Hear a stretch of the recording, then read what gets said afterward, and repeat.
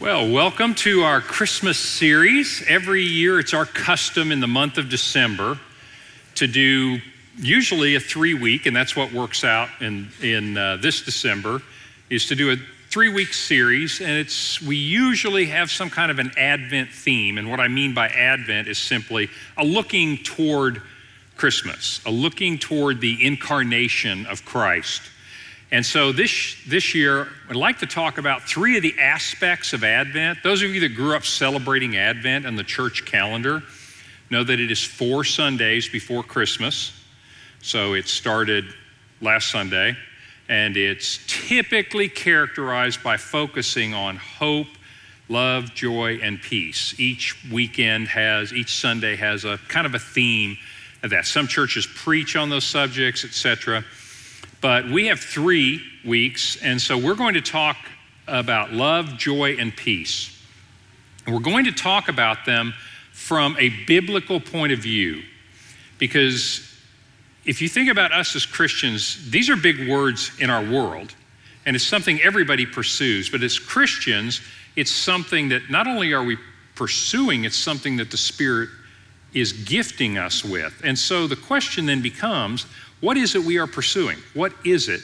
What does biblical love look like? What is biblical joy? And what is biblical peace? Because I think you'll find that there's a big disparity between the way our world and historically the way people have thought about these subjects and the way the Bible talks about it. So that's what we're going to do. And in this lesson, we're going to focus on love. So let me say a prayer for us, and we'll jump right into our lesson. Lord, thank you for your mercies. Thank you for your grace that you poured out on us. Grace, Father, for the good times and grace for the difficult times. I thank you that you are Emmanuel. You are with us. I pray that you will be with our government, our Supreme Court, our Congress. I pray that you will be with the leaders of the nations. And Lord, I know that they do not all seek to do good, but I pray that your Spirit would turn their hearts toward you. And Lord, we know that you are sovereign and that your will shall be done. Father, we thank you for your love. We thank you for your presence. In Christ's name, amen. Well, as always, here's the number. You can text questions during class too. If you have questions about this or things we want to explore, feel free to text your questions to that number. And as I said, we're going to do a mini Advent, and we're going to talk about these 3 basic ideas. So when we talk about love, the first question is, what is love? And I realize that sounds like a big question, but there have been so many songs written. There's so many different ideas. There have been so many definitions in the past. But fundamentally, in 21st century American culture, love is considered to be, and I believe rightfully so, a very powerful force. It is something that is innately wired into human beings. All human beings, this is what our culture believes, and this is right. All human beings have the capacity to love. From a cultural point of view, though, love is generally considered, with our evolutionary background, a little bit of scientific determinism thrown into that, and a little biochemistry, you get the idea that love is predominantly part of the emotional system or the biochemical system of human beings, and that love is an emotion. And if you just watch television, listen to the culture, watch ads, anytime it talks about love or tenderness or compassion, you're going to see very emotive images. What is that telling you? It's telling you that the implied assumption is that love is an emotion, and love can be evoked, or tender feelings can be evoked by emotive images.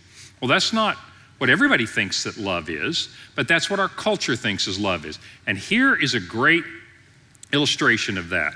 Okay, so here's a great little quote for you. True love is knowing a person's faults and loving them even more for them. You should say, "Aw." Doesn't that feel good? I call this first year of marriage love. Okay? This is like I know you have flaws, but honey, it just makes me love you more for those flaws. But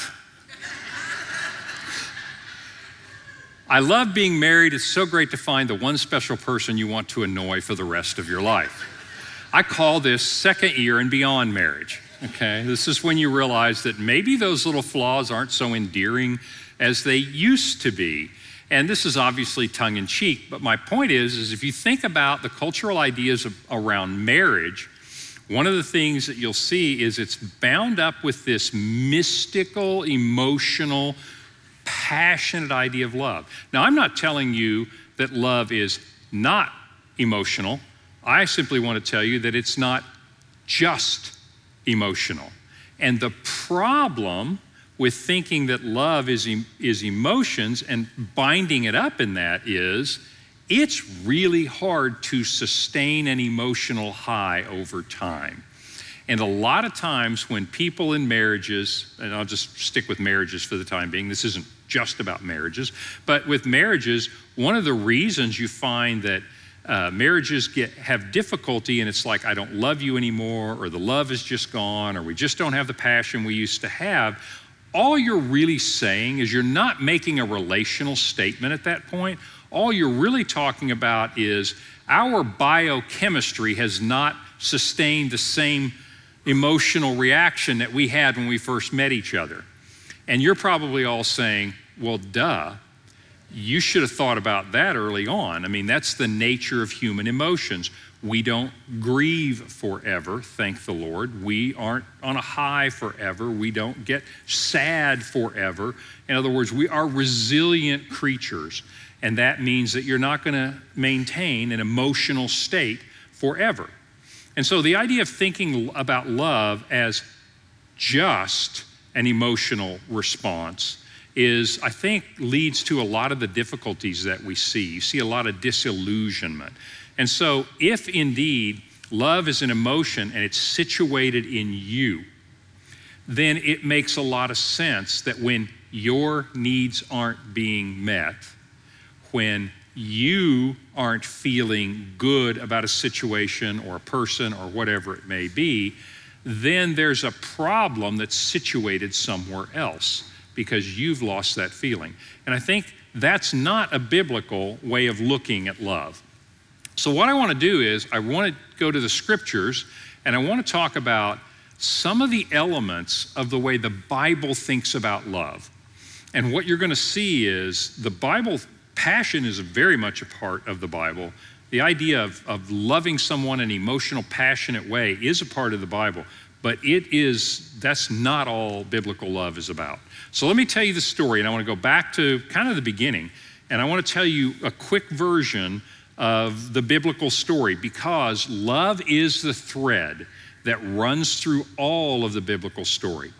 This painting was from Michelangelo. It's on the Sistine Chapel. He finished this painting in 1512 AD, so 500 years ago. This painting is brilliant. This is God and Adam. And notice how God has fully extended his arm and God is reaching to touch man. He's coming down to humanity. And notice how Adam, fallen humanity, is not exactly sure if he wants to connect with God or not. Notice how his arm is not extended, and notice kind of the way his hand is done. He's not really sure how he wants to respond. And so if you look at this, I think Michelangelo captured the human condition so well. John Wesley, by the way, later, a couple hundred years after this, would theologically capture this.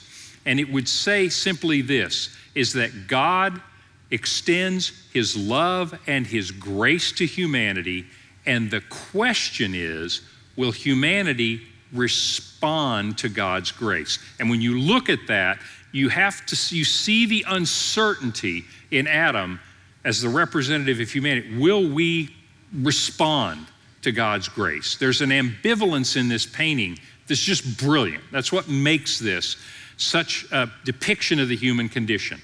But think about what you know about the Bible.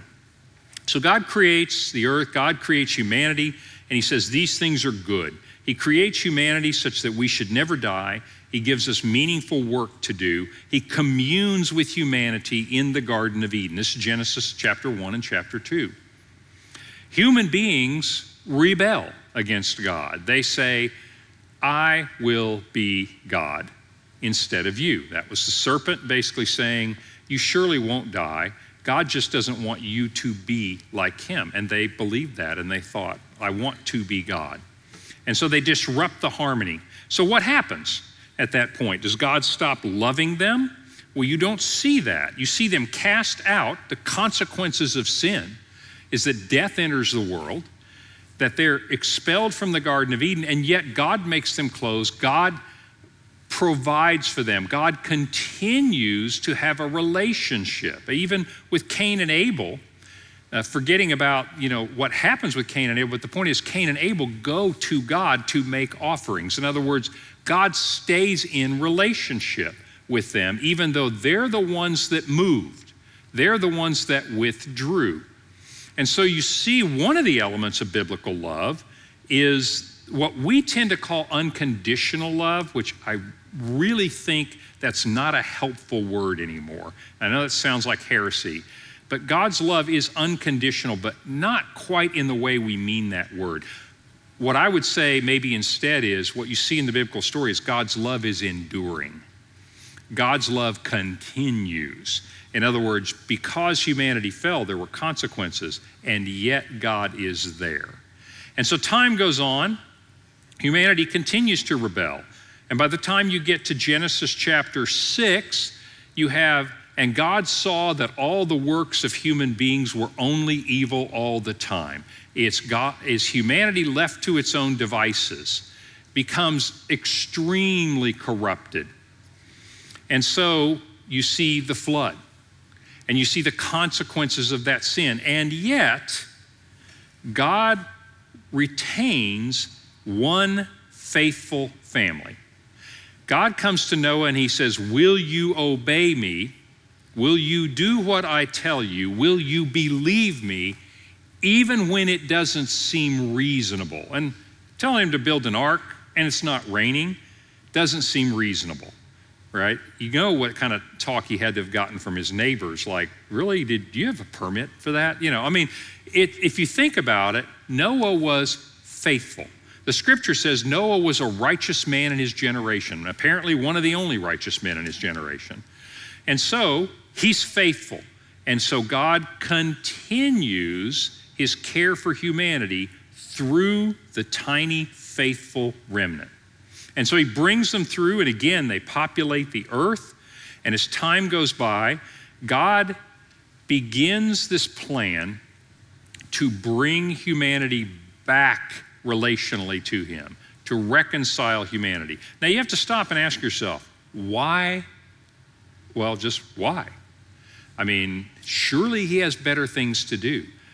He could just say, let's just do this over. Let's do do-overs. If God's that powerful to create something out of nothing, why?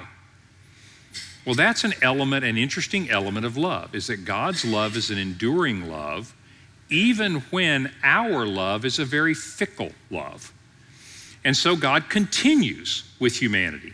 And so he finds another faithful individual. And in Genesis chapter 12, you meet Abraham. And God says to him, Abraham, do you trust me enough to do something even though it doesn't seem logical and you can't see the outcome? Basically the same thing he said to Noah. He said, will you go where I tell you and show you, and I will do great things with you? And it says Abraham trusted God, and he went. And so God takes that faithful remnant, and he begins to work through the descendants of Abraham, and he begins to take special care.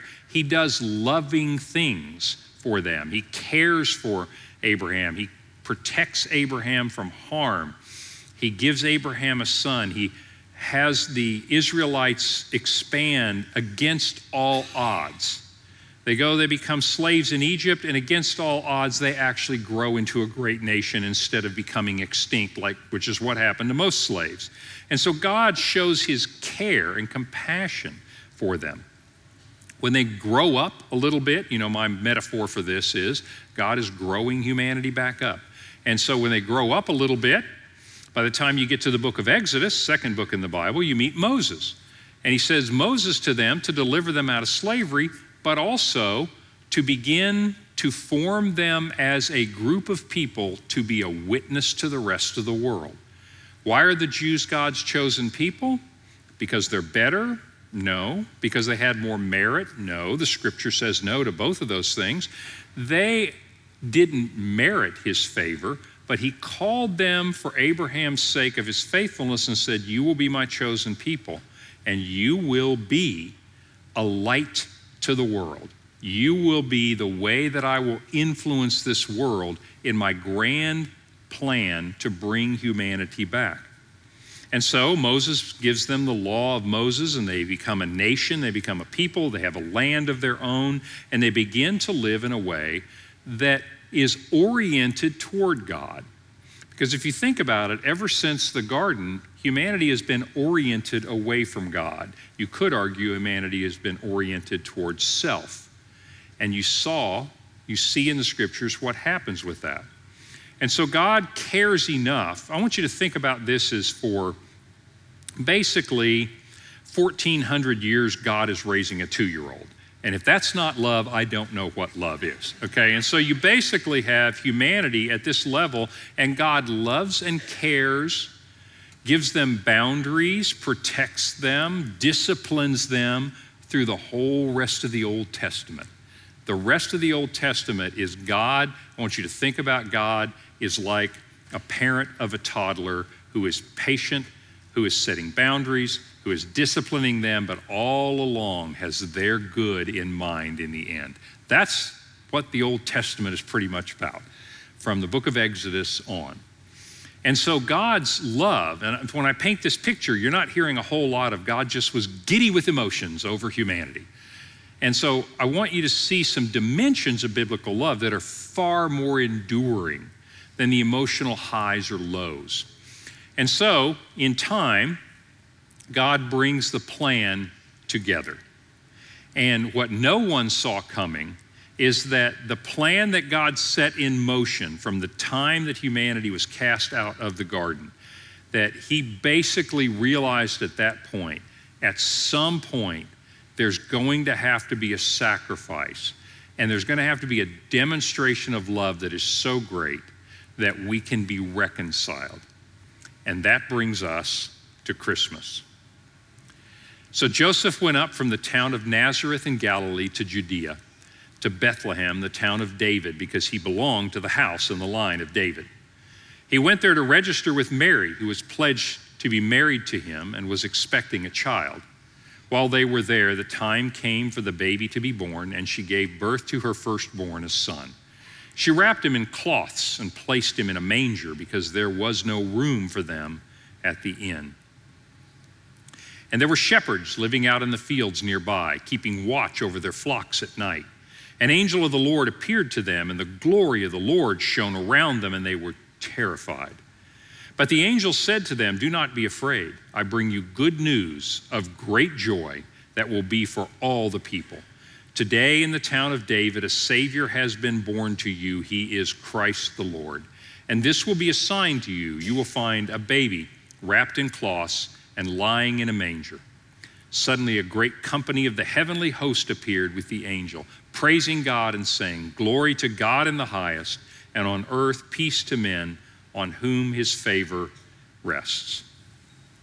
So let's pause right there for a minute, and I want you to think about that self-contained story, if you will.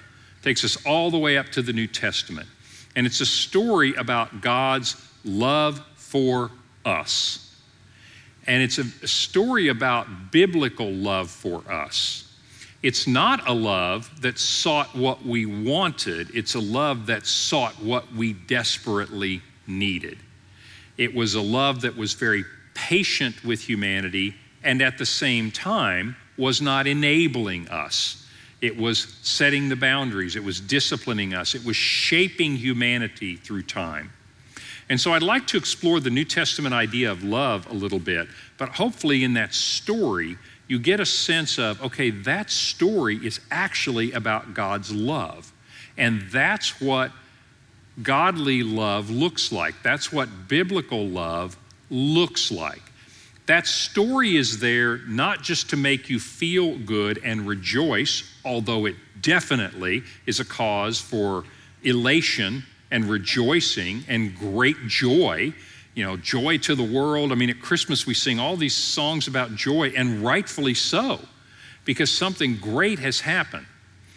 But that story also is a template, if you will. And so here we appear on the scene as loved by God, forgiven by God, and reconciled to God. And now as we go about our life, we think, okay, how are we supposed to do this? Well, the easiest way would be, how did he do it? What did God look like? What were his attributes? What does love look like? When we go into the world to share God's love with the world, what are you sharing with the world?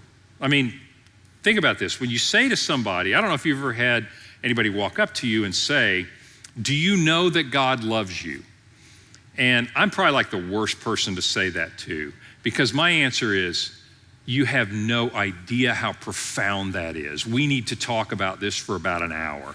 And they're like, no, I just want you to feel good. Oh, no, that is way too shallow. We have got to talk about this for about an hour, because the idea of God's love is that story.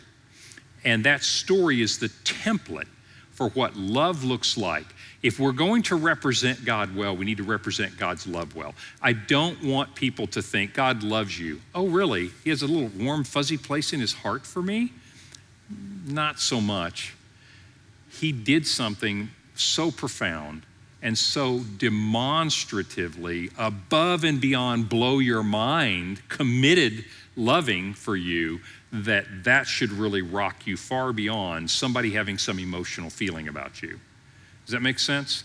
That's what this story is really good for. Well, let's jump into some of the scriptures, because I want to explore what then is the shape of this love. Is everybody worth loving? Is everything worth loving? Is loving discerning? Is it not discerning? In other words, as we take the love of God into the world and we use that story as a template for it, what does it look like? This is a famous passage. And there's a lot to be learned about love in this. For God so loved the world, which you can translate that into his creation. That means more than human beings, but he certainly loved us, that he gave his one and only Son, that whoever believes in him shall not perish, but will have eternal life. For God did not send his Son into the world to condemn the world, but to save the world through him. Whoever believes in him is not condemned, but whoever does not believe stands condemned already, because he has not believed in the name of God's one and only Son. This is the verdict. Light has come into the world, but men love darkness rather than the light, because their deeds were evil. Everyone who does evil hates the light and will not come into the light for the fear that his deeds will be exposed. But whoever lives by the truth, this is a key idea in love in the New Testament, is that love is not flattery, love is not little white lies, love is based on truth. Truth of arc, and think about that story. God never said, what you did wasn't all that bad, and I think you felt bad for long enough. Come on, why don't you just have a warm chocolate chip cookie and let's just hug and get over it, right? I mean, it's based on the truth of something really big happened and something really bad happened. And so this idea of truth is at the bottom of it. But whoever lives by the truth comes into the light, so that it may be seen plainly that what he has done has been done through God. One interesting thing that jumps out at this is God's love is very enduring over time. But God's love is not blind.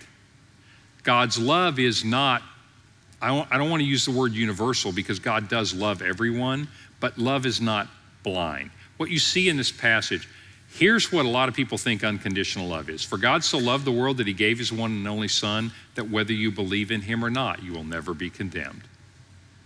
Make sense? That's why I don't like to use the word unconditional. Not because it's not a good word, but because that's what some people think. Well, if he unconditionally loves me, then my sin shouldn't get in the way. Well, there's this truth issue, that happens here. And so God's love is enduring. God does love everybody, but love is not blind. I mean, it's like the painting is like God has done everything he can do to touch us. The question is, as Wesley said, will we respond to God? So love is not blind. Love is discerning. And that's an important thing to think about love in a very practical sense. Because sometimes you're going to see people come to you and say, if you loved me, you would do, fill in the blank with whatever you want, right? You would affirm me, approve me, give me what I want. You would accept this, you would accept that, you would do whatever. Fill in the blank with whatever it is you want. That idea of love is not a biblical idea of love, because I could say to God, well, if you really love me, you'd forgive me no matter what. Whether I sinned or not, whether I repented or not. I mean, if you really love me, you'd do whatever I want you to do. But that's not biblical love. That's not what this passage says, is it? This passage is very loving, and yet this passage is very discerning. And so the key idea there is that love is discerning, and that's true in our relationships as well. Glossing over things in relationships, glossing over things in families and pretending that it doesn't exist is not a loving thing to do. It may be an emotionally avoidant thing to do. It may be a conflict avoidant thing to do. It may bring you short-term peace. If I'm not condemning it, I'm not telling you need to go out and confront a bunch of people tonight. Do not, if you do it, don't tell them I told you to do it, all right? But my point is simply, I don't want you to think that that's what biblical love is. Biblical love acknowledges, discerns the truth in a situation, because only by acknowledging the truth can reconciliation take place. Now again, I'm not saying that means you can go wag your finger at all your relatives that have transgressed. All I'm saying is that don't think we're being loving by easing people's feelings. Now, is there a time, is there a place? Of course there is, but my point is that love is discerning. Here's another interesting aspect of God's love. You see, Paul says, at just the right time. What does he mean by just the right time? If you think about this plan, by the way, I didn't tell you everything God had to do to make this happen. I mean, he nurtured humanity, and he found a couple people of faith, a couple of faithful families, and he used them and he brought things along. But have you ever wondered why was Jesus born when Jesus was born? Why didn't he wait till the internet was invented? It would have been so much easier. He wouldn't have had to do all that traveling. He could just tweet like crazy, and save the world through tweets. All right, Twitter, our savior. But okay, that was cynical. But basically, what I'm saying to you is that time was the right time. If you think about what God had done with humanity, he'd had 14 years of the Jews being a beacon, and what he did with the Jews was a lesson to the rest of the world. All those Old Testament stories of God rescuing his people were there for you and me, but they were there for the people of the time to teach them about God. It isn't just about the Jews, it's about God. He also brought through the geopolitics of the time and the history of the time, you find that Rome comes out on top. There's no Rome if there's not an Alexander the Great. There's no Rome if there's not a Persians before them.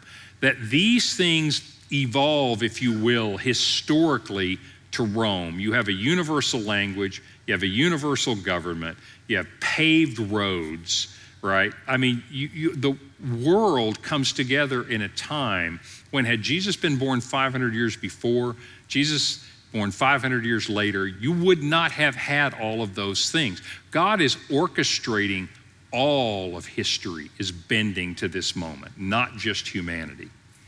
And so at just the right time, when we were still powerless, Christ died for the ungodly. Now that ought to hit you right between the eyes. Because if you think about this, when Christ died to bear your sins, you were not a cute little puppy that God had a warm, fuzzy feeling for. You were ungodly. That is an interesting thing to say. He's saying that about you and me. He's telling us the truth. We were not faithful people who just showed up and said, thank you, God, for coming to save me because I've been good, but man, the rest of these people have been terrible. I'm so glad you're here to help them. That's not the way it was it? We too were ungodly. We were enemies of God. We were rebels. He said Christ died for the ungodly. Very rarely will anyone die for a righteous man. Maybe a good man, someone might possibly dare to die. But God demonstrates his love for us in this way. While we were still sinners, Christ died for us. This takes the emotional component completely out of this. And I don't mean love is not an emotion, but you can't make an argument here about love is simply an emotional state. Love is a commitment God had made more than 2,000 years before this, and a decision God had made to redeem humanity, and God carried it out over time. Back to the marriage analogy. Marriage is based on the idea of emotion alone, and there's nothing wrong with passion in marriage. We'll find it very hard to stand the test of time. That's why when you get married, by the way, you don't get think about marriage this way. If love is primarily, emotional, what you should say, you shouldn't be doing the vows the way we do it. In fact, I'm going to do marriages this way from now on. I'm going to say, look, does she meet your needs? Yes. Does he meet your needs? Yes. Do you guys just really fired up about each other, really passionate, can't live without her, think about him every moment? You're good to go. You're married, right? That's not what you do, though. Why? Because religious ceremonies have all this stuff about commitment. What does that have to do? I mean, you're spoiling the emotional moment here, because biblical love has this strong element of the enduring commitment that will carry you through those one or two dry spells where your spouse's habits annoy you, okay? My point is this, is you get this idea of commitment. That's what Paul is talking about. While we were still sinners, Christ died for us. And you should just pause there every now and then when you're reading your Bible and go, why? Why would he do that? What does that tell me about us? And what does that tell me about God? What it tells me about God is his idea of love, because he thinks he's demonstrating his love in this way, is his commitment. Maybe some of you had, at least from my era, had parents the way my parents were. When I grew up, my parents were 50s era. And when I say 50s era, I just mean there were just ways things were done in families. And so in our family, for dads, this is the way dads were brought up. It was like, hey, if you're hurt, walk it off. Rub some dirt on it, you'll be okay. And if you were crying, it was like, quit crying, get over it, man up, do this kind of thing. There wasn't a whole lot of, son, I love you so much. Come here. Let me give you a warm hug. Okay, I'm not criticizing. I'm just saying that was the cultural milieu of the time. But parents have always loved their children. And my parents loved me. And my dad, instead of having this warm, fuzzy hug, you know what my dad used to do? My dad used to, when I moved away and I had a job and I made more money than my dad did, I never went home to see my dad. He didn't give me money before I left. What is that? And your dad demonstrates his love for you in this. He always slips you a $20 bill when you leave, whether you need it or not. In other words, there are a lot of ways to demonstrate love. It's what I guess what I'm trying to say with that story. God demonstrates his love in this, that while we were still sinners, he went through with the plan to do what we needed, not what was warm and fuzzy to him. And in your and my marriage, and in friendships, relationships, this isn't just true. Enduring loyal friends, it's about commitment.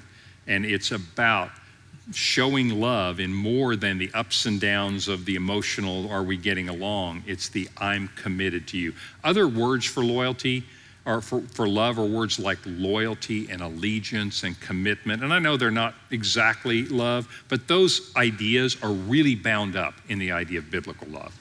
Question? Yes. Would you say that God's love is different from acceptance into his kingdom? His love is never ending and unconditional, but acceptance into the kingdom is conditional. That's a good question. God's love is, and I'm just going to use the word enduring, but I'm not trying to quibble here. I just don't want to bring in unspoken ideas into this conversation. I just don't want the baggage of the word sometimes. God's love is enduring in the sense that God does not stop loving you, but God's love is discerning.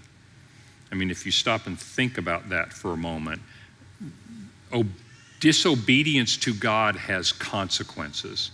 The consequence is not that God doesn't love you, meaning God doesn't want the best for you, hasn't worked hard for the best for you, hasn't made a way for the best thing for you. In other words, reconciliation, salvation, call it whatever you want to happen. That is love, and that never stops. Rebelling against God has consequences to it. And that's what I mean is God's love is enduring, but God's love is discerning. It is a holy love. And what I mean by holy is simply that God's love has expectation. And that is God says, I love you and I put all this effort so that we can be together. And it's like us saying, but I don't want to be with you, and turn your back and walk away. So God loves you, but you don't have a relationship. You are not, quote, saved, to put some Christianese around it. So hopefully that's what I'm talking about. Yes, those who believe will be saved by grace through faith. You're saved. You enter the kingdom of God. You go to heaven. Whatever euphemisms we want to use about this, and they're slightly inaccurate, but that's fair enough. And God still loves you. And the point is, but we've turned our back on that love. And so God is faithful even when we are unfaithful. And so yes, God continues to love us. But I prefer the word enduring rather than unconditional, because it's not that God's love is conditioned on something, us being good people or anything like that. But a lot of people then just merge those two ideas together and say, well, then if he loves me, I'm going to heaven. No, that's not what the Bible says. So that's probably accurate. I'm probably tiptoeing too much around the baggage that we bring to some of these words. But there are some ideas here that are really important. So, good question. So the idea of love is not dependent on the worthiness of the recipient. We talked about love is discerning, and now love is not dependent, though, on whether the recipient is worthy or not.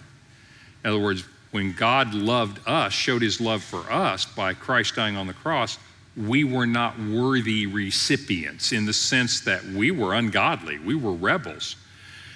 But love doesn't pay attention to the worthiness of the recipient. I know I'm back on marriage again, but I've got to talk to you about marriage, because marriages are in crisis in our country, in our world.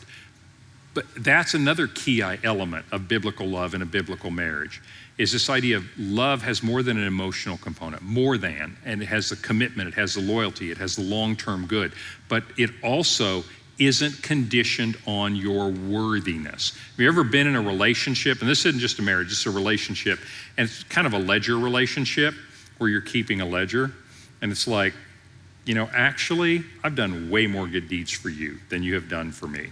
And so I'm gonna have to cut you off until you make up the deficit. You have a debt that needs to be paid, and so you've been over to my house twice for dinner. I've been over to your house none. So you won't be getting an invite until I come back. Well, marriages can be that way. Friendships can be that way, can't they? We're sort of keeping score. And what that really is saying is, are you worthy of my love? Is the ledger balanced? That's not a biblical idea, because you couldn't see a ledger that was more out of balance than this, than God's love for us and our complete bankruptcy before God. Okay. How great is the love? This is one of the favorite passages in the Bible. This makes me emotional. How great, did you catch that? Love is an emotional. Yes, you get the emotion, you get the response. How great is the love the Father has lavished. This is a great Greek word. He has lavished this love on us. What? That we could be children of God. We don't have an employer-employee relationship. This is not God saying your sins are forgiven, now get out there and act right for a change. This is, not only are you reconciled, this is the prodigal son. This is come into the household and be a child of God. That kind of love should blow you away, because we should be saying, I do not deserve this. What did the prodigal son say when he came back? I don't deserve to be called your son anymore. I'll be happy living in the servants' quarters and getting 3 meals a day. That's fair enough. But God's love, not only does it not depend on the worthiness of the recipient, God's love is lavish. God has plans for us that are even bigger than our hopes and expectations. And if you think about that, I'm going to go back to marriage again. That's something that if it's not part of your relationship, I want to urge you to think about this element of biblical love. I want you to look at your spouse. I want you to look at your friends. And I want you to see the potential of what God can do with them. Does that make sense? If possible, you should be the one that has a vision for them as to how magnificent a creation they are. Sometimes in marriages you get the idea is you're not supportive, you're not encouraging, etc. And those things happen. But really, if you think about the biblical idea, if I want to love the way God loves, that means when I look at you, I don't just see your flaws. I don't see, your good traits, your bad traits, and I just make a little ledger out of that. But I do have a long-term commitment. But even more than having that commitment, what I have for you is I have a vision of who you can be, will be in God. I am your biggest cheerleader.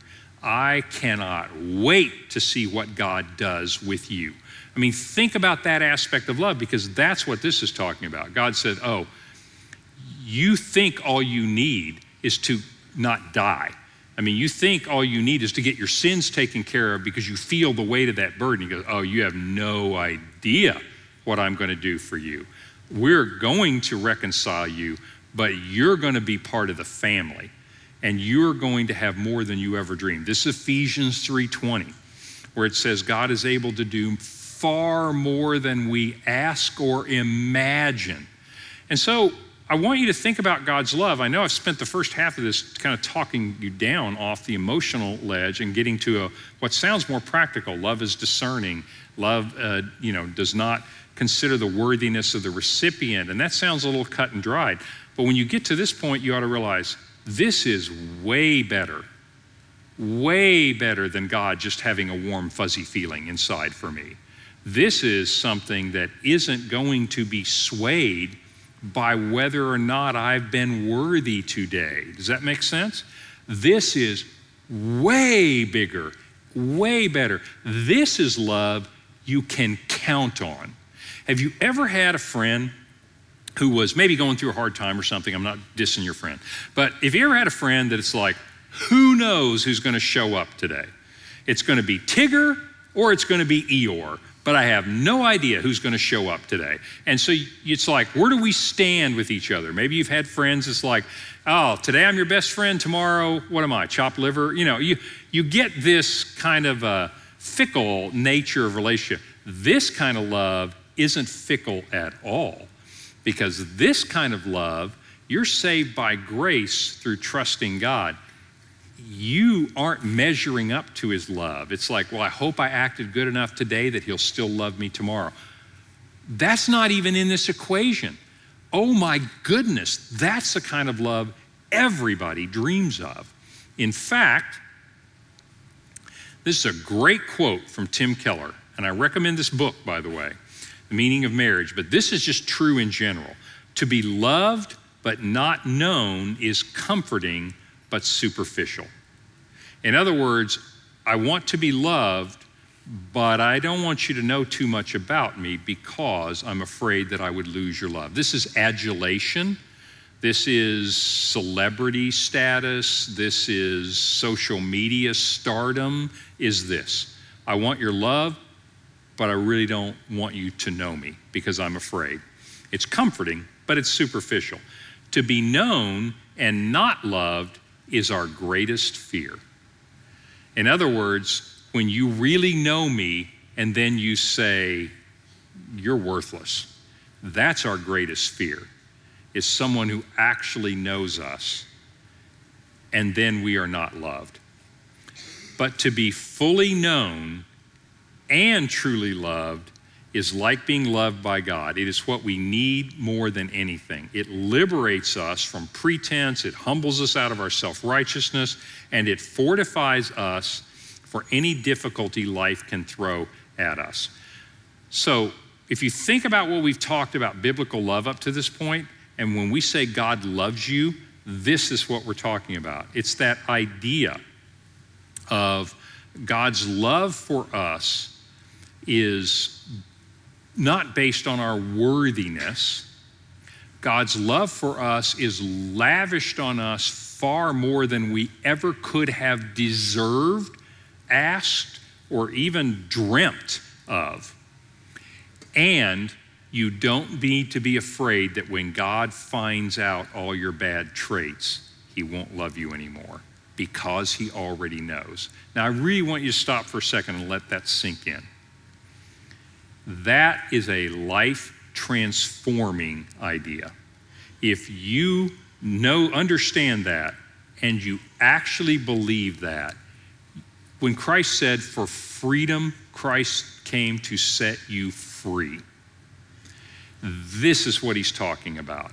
This is the idea of freedom. No matter how imperfect human love is, no matter how many people might burn you on social media, no matter how many friends might stick a knife in your back, God is the only one that knows every dirty little secret, every good thing, but every bad thing, not only that you are, but that you've ever done. And God is still 100% committed to you and has lavished his love on you. And in any situation, now I'm going to quote Romans 8:28, in every circumstance, God works together for good for those who love him. In other words, you can count on the fact that whatever God does for you is for your good. And he already knows every bad detail about you. That is so freeing. It is unbelievably good news that God knows who you are. God will always work for your good. The only question you and I have to answer is, will I respond to God's grace and say, here's my life. I want to be in your family. This is what I want. This idea is incredibly powerful. Not everything is deserving of your love. As you and I turn around and say, okay, that's how I am going to love. When Jesus said, love your enemies, I don't know about you, but when I first became a Christian, I just felt like I was a terrible Christian because I still kind of hated my enemies. I mean, I just couldn't work up any good feelings about it. And, that's true. That's normal. That's called being human. No one can. If anybody tells you they have warm, fuzzy feelings about their enemy, there's something psychologically wrong with that person. That's just not normal. But that's not necessarily bad. That's the way you're wired. And if you think that's what love is, you're going to have a really hard time with a whole bunch of the New Testament. But if you think this is what love is, what is God saying when he says love your enemies? He's saying, okay, I want you to remember that you don't have a ledger with anybody. I filled your love tank completely. I know everything bad about you, and I absolutely love you. Everything that happens to you will be for your good. I am your God. You are my child. Now, you don't need anything from them. You don't need revenge on your enemies. You don't need status. You don't need to prove you're better than somebody else. You don't need any of this. So you are now completely free to go work for the good of those people. What do they really need? Sometimes it's a swift kick in the butt. Then go give them a swift kick in the butt. Most of the time, though, honestly, what is it? It's encouragement. It's finding out that not everybody has it out for them. It's like finding out that somebody's on your side. It's like somebody believes in you. Somebody sees something for you. You see all these kinds of things, they're powerful. You know they're powerful. They've happened to you and you thought, oh my goodness, this is a breath of fresh air in a dark place.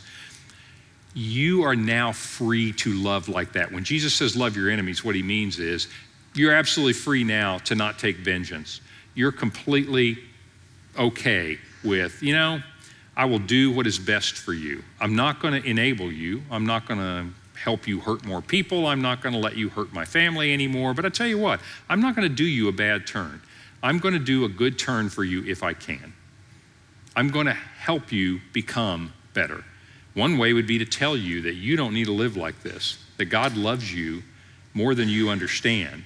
And there are a lot of ways to deal with that, but without understanding love like this, you won't see it. But there are things that don't deserve our love. And in fact, some people think sin is loving things that don't deserve to be loved. Misdirected love. And that's not a bad way to think about sin. In other words, giving that kind of commitment, that kind of loyalty to things that are not worthy of that kind of loyalty, that's a mistake. What does God say? He says, don't love the world or anything in the world. If anyone loves the world, the love of the Father is not in him. For everything in the world, the cravings of sinful man, the lust of the eyes, and the boasting of what you have and what you do, that doesn't come from the Father, that comes from the world. And the world and those desires are going to pass away. But the man who does the will of God lives forever. In other words, save your loyalty for the things that are worthy of your loyalty. This is all about idolatry, and that is, don't give your loyalty, your commitment, your love to anything but God. Anything else that we put in that place. You know, Jesus said, for where your treasure is, there's your heart. You know, what is he basically saying? He said the things that you're committed to, that you value and so forth, those are your gods. You can say, I serve God, but if that's where your commitment and your loyalty and your love is, that's your God. And he says, that's where your heart is. When he says that's where your heart is, that's your love. That's what you actually love, no matter what you say. And some things are not worthy of our love. People are worthy of love. Noble ideas, truth and beauty and love and joy and peace and goodness and faithfulness and gentleness, those are worthy of our commitment. But there are things that are not worthy of our commitment. And those are the things of the world that want to pull us back down into that downward spiral of humanity. This is what Romans chapter 1 is about. Romans chapter 1 said, even though people knew God, I'm paraphrasing, they rejected God and instead gave their love to created things instead. So God gave them over to their desires and the futility of their mind. And in Romans chapter 1, you just see this downward spiral till you get to the end, and it says, and they became haters and murderers and idolaters and slanderers, etc. In other words, when we take our love and misplace it, that takes us down into the dark places of human history, and you can see that happening in human history. And finally this, for in Christ Jesus, how do we live this out? In Christ Jesus, neither circumcision nor uncircumcision has any value. That's odd, but let me tell you what that means. Circumcision and uncircumcision was the distinction between people who were going to follow all the rules of God and people that were not following the rules of God. And so what he's saying here is not that obeying God matters. It certainly matters. I mean, the last verse just talked about that. The man who obeys God will live forever. The point here is that it's not about keeping the rules. In other words, whether you keep the rules or you don't keep the rules, I mean, certainly better to keep the rules than not to keep the rules, but don't kid yourself. That's not how you obtain God's love. It's not based on your performance. What matters is faith, trusting God, expressing itself through love. This is a key idea because it talks about now, we've talked all about the vertical relationship. We've talked about what God's love looks like to us. What Jesus came to say, and particularly the Sermon on the Mount, is what love looks like in a horizontal relationship.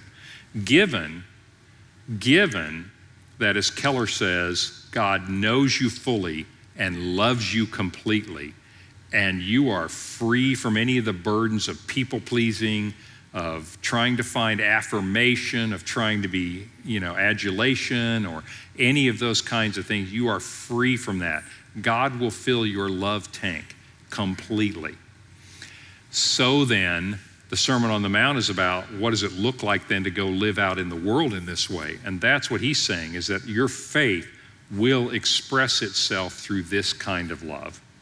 So what does that mean for us? Let me give you a couple of ideas in this Advent season. It's really hard to love during the Christmas season. I think this is the irony. We celebrate the love of God in the Christmas season, and it is almost impossible to love your fellow man in the Christmas season. You act like that's just me. Be honest, that's you too, right? When you go to the mall and you realize there are no parking places, or as happened to me the other day, pet peeve. There is a lot of people in the parking lot. We got a big line. Everybody's trying to find a parking place. And one guy, and it's a guy, he decides, I'm going to take the spot. I'm like, fine, you were there first. You take the spot. I'm going to get on. He's like, but I'm not just going to take the spot. I'm going to back into the spot. And not only am I going to back into the spot, but I've never backed a car up before, apparently. And so it takes so you get my point. Or you get online, and I'll tell you what's going to happen to you this year. You're going to get online and you're going to go, due to COVID and government policy, we have supply chain problems, and you cannot receive, your chia pet in time for Christmas. Whatever it may be, it's just not going to happen.